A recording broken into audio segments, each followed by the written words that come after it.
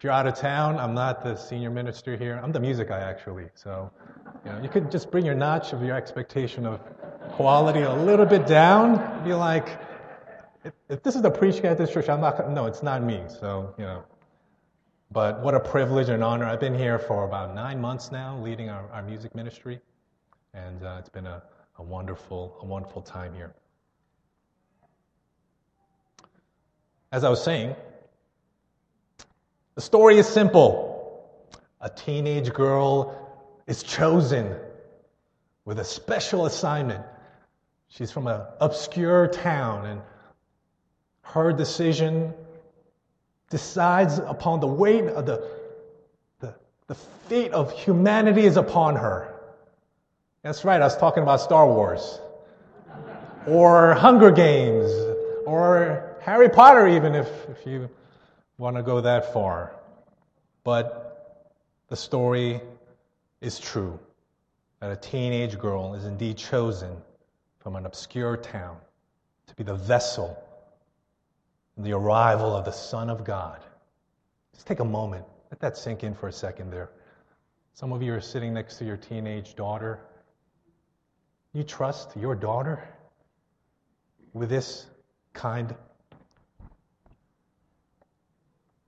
of assignment from God?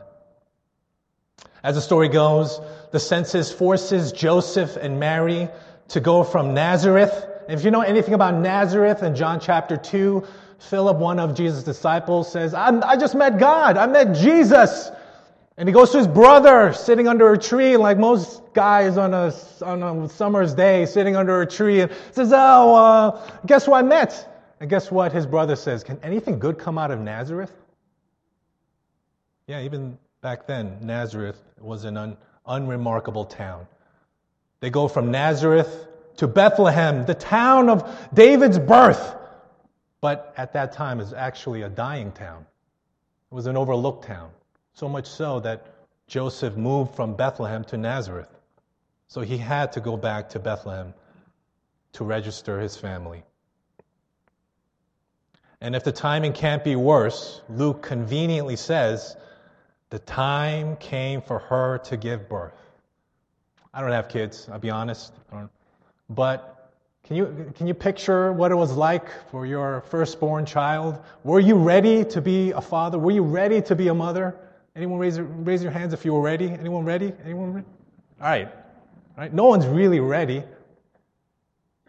Do you think she was ready?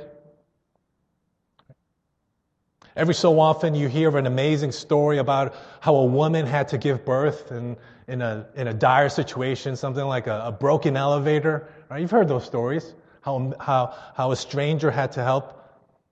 How remarkable that delivery story was. However, I don't think anyone could have topped the birth of Jesus. This teenage girl had just, in the previous chapter, just sang about how she loved God and how she was ready to be used by God. But now, all of a sudden, in their travel from Nazareth to Bethlehem, she had to suddenly give birth. Anyone give birth not in a hospital? Everybody gave birth in a hospital? Can you imagine giving birth with no medical assistance? No midwife, no help whatsoever. As if it couldn't be worse, she birthed Jesus in a barn. Not in a hospital, in a barn. Wrapped in strips of spare clothes and laid him in a manger. Anyone know what a manger is? It's a feeding trough. It's a feeding trough. Right? When we say manger, it sounds a little bit nicer, but it was actually a feeding trough as his first crib. Who can say that there were more animals than humans at your birth? Anyone? Anyone? I think we'd be offended if we heard that kind of a story today. Moreover, the only people awake were nearby shepherds. And there's a little significance to this because shepherds, if they were keeping sheep at night, they were most likely hired hands. So they were just kind of there. right? It's not like, oh, I love tending sheep all through the night, right? They were just there because they were the only ones truly awake at that time. And then an angel suddenly appears to them. Can you imagine, like, you're just minding your own business, and an angel appears to you. And what does this angel say? He says, good tidings. For unto you is born this day in the city of David a Savior who is Christ the Lord.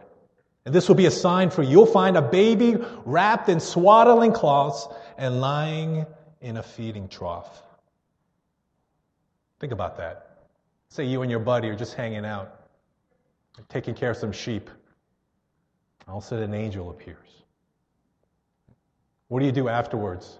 You just look at each other and be like, I don't know, should we go? I guess so. What do you think, Carl? I guess so. Yeah, let's go.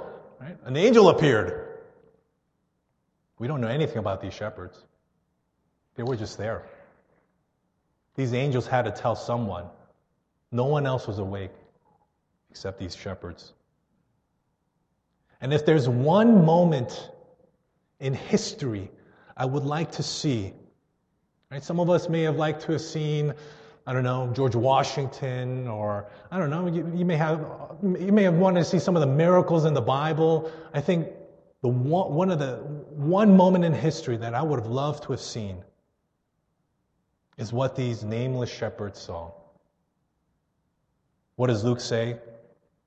And suddenly there was a multitude of the heavenly hosts praising God and saying, glory to God in the highest, and on earth peace among those with whom he is pleased. Can you picture that? I don't think your imagination can truly picture what that really looks on that night. That these nameless shepherds saw angels worshiping the arrival of the King of Kings, the Lord of Lords, the mighty counselor, came through the arrival of a teenage girl in a barn, in a feeding trough. And they were celebrating his arrival. Amazing. From the first moment of his arrival on earth, it is marked with the most profound, humble arrival. This is the root of Jesus' earthly humility. From his moment of his first breath. In a sense, the very things that appear to be embarrassing. And I don't think if you were born in a barn, you'd go around bragging about that.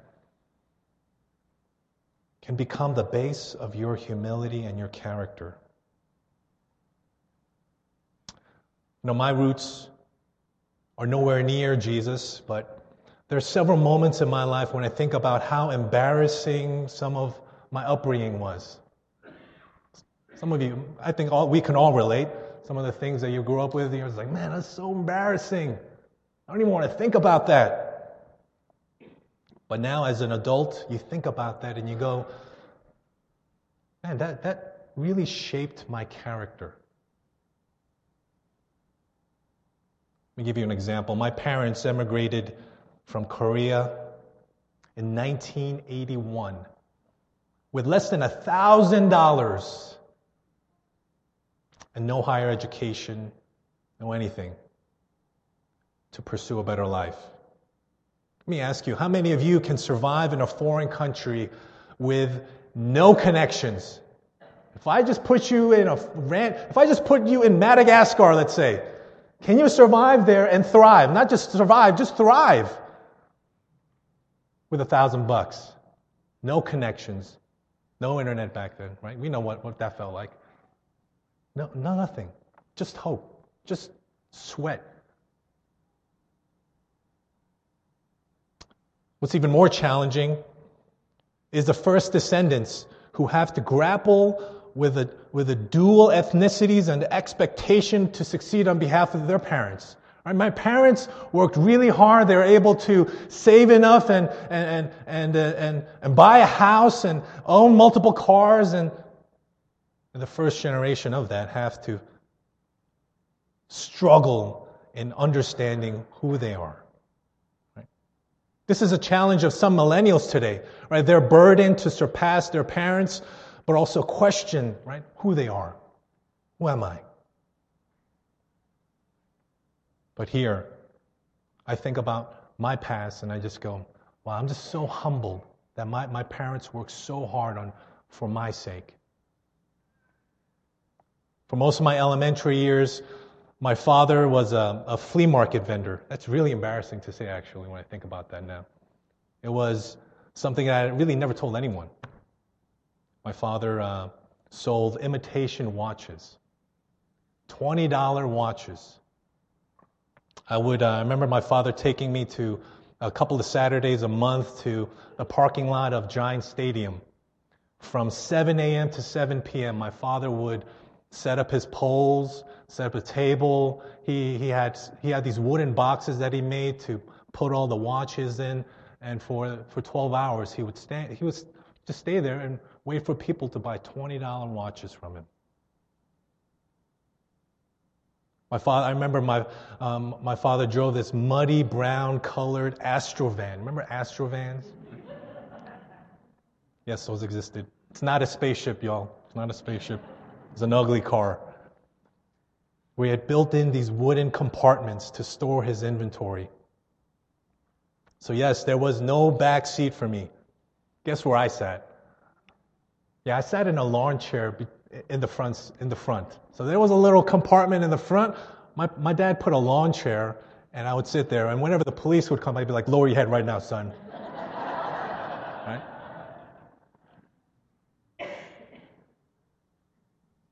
Even an 8-year-old boy knew how embarrassing this was. And my father knew it too. I remember him telling me, "Don't tell anyone."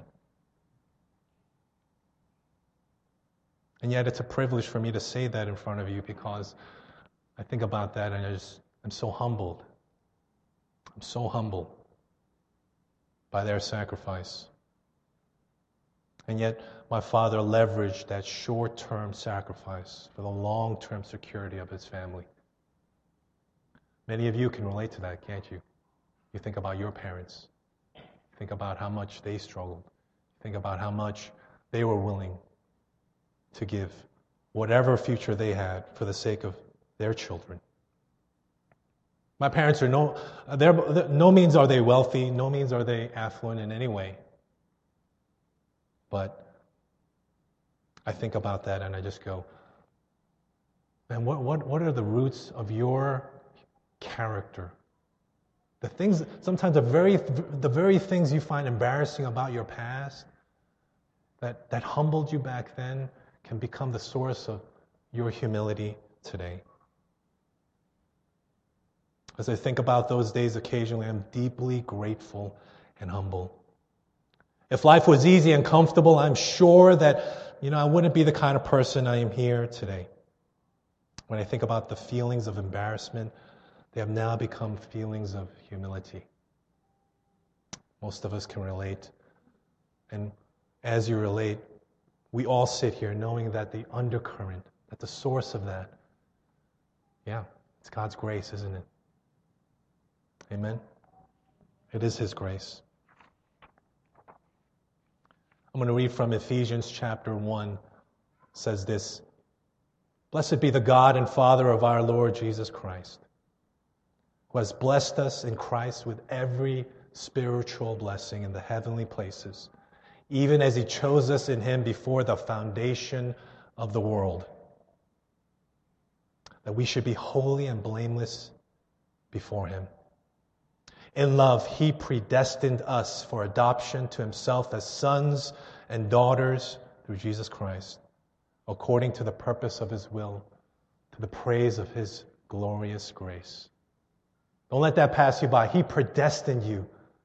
Everything that you're going through right now, He has ordained for you to experience. For what purpose? To the praise of His glorious grace.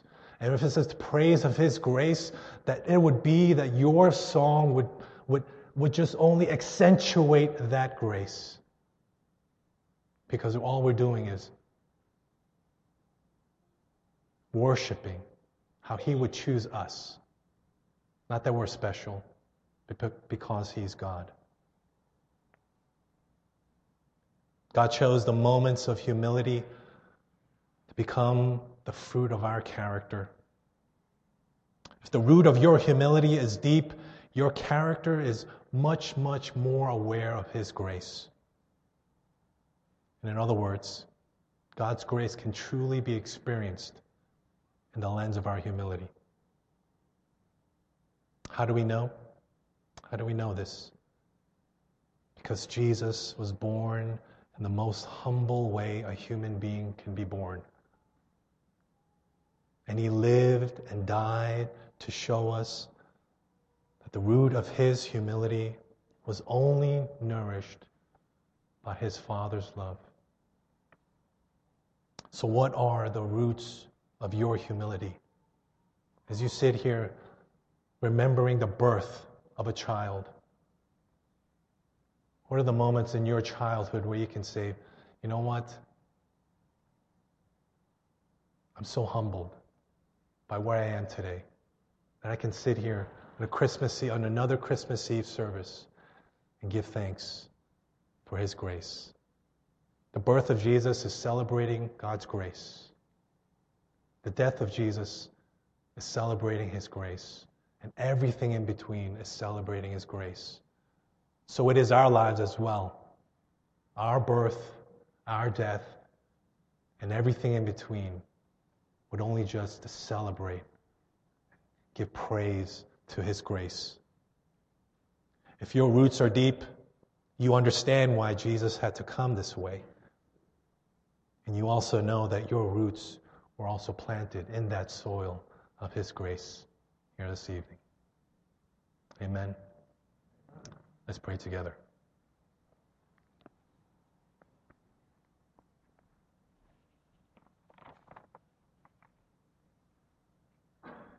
Father,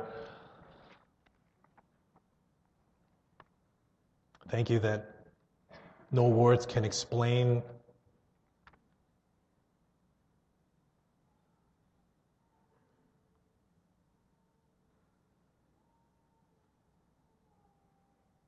no words can explain Your humility.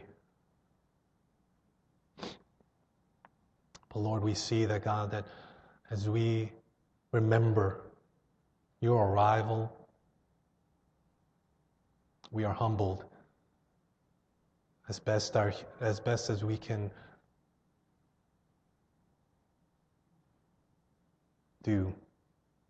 We are humbled that the King of Kings, Lord of Lords, Prince of Peace, Emmanuel, that You would come upon our world, not to condemn it, but to save it.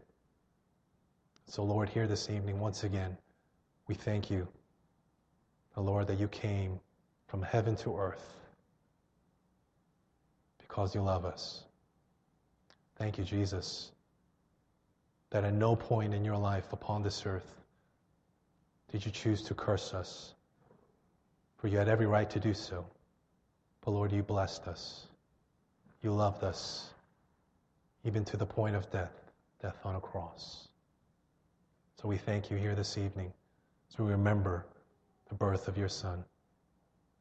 We pray this in Your name. Amen. As we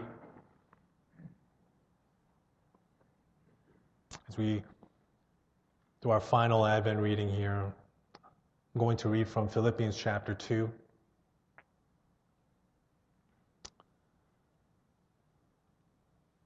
Here's God's word.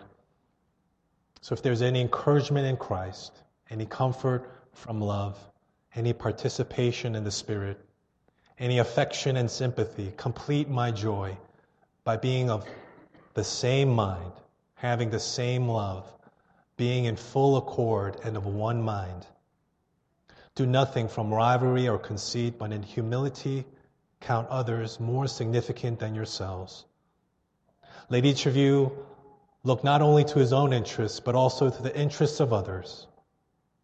Have this mind among yourselves, which is yours in Christ Jesus, who, though He was in the form of God, did not count equality with God a thing to be grasped, but made Himself nothing, taking the form of a servant, being born in the likeness of men. And being found in human form, he humbled himself by becoming obedient to the point of death, even death on a cross.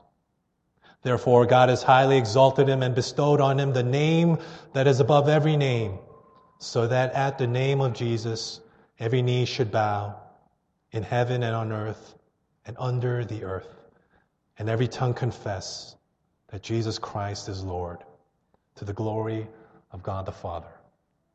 All God's people said, Amen.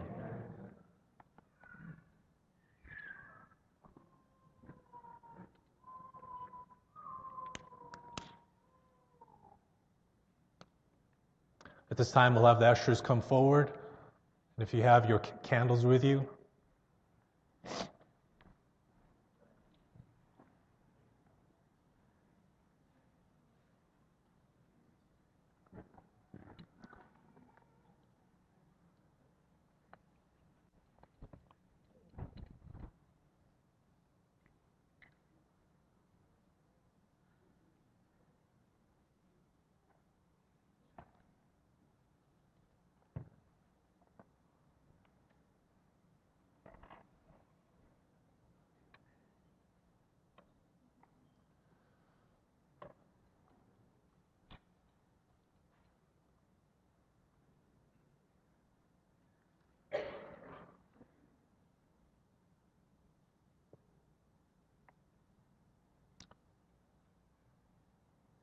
as we're lighting candles, we'll be singing Silent Night together.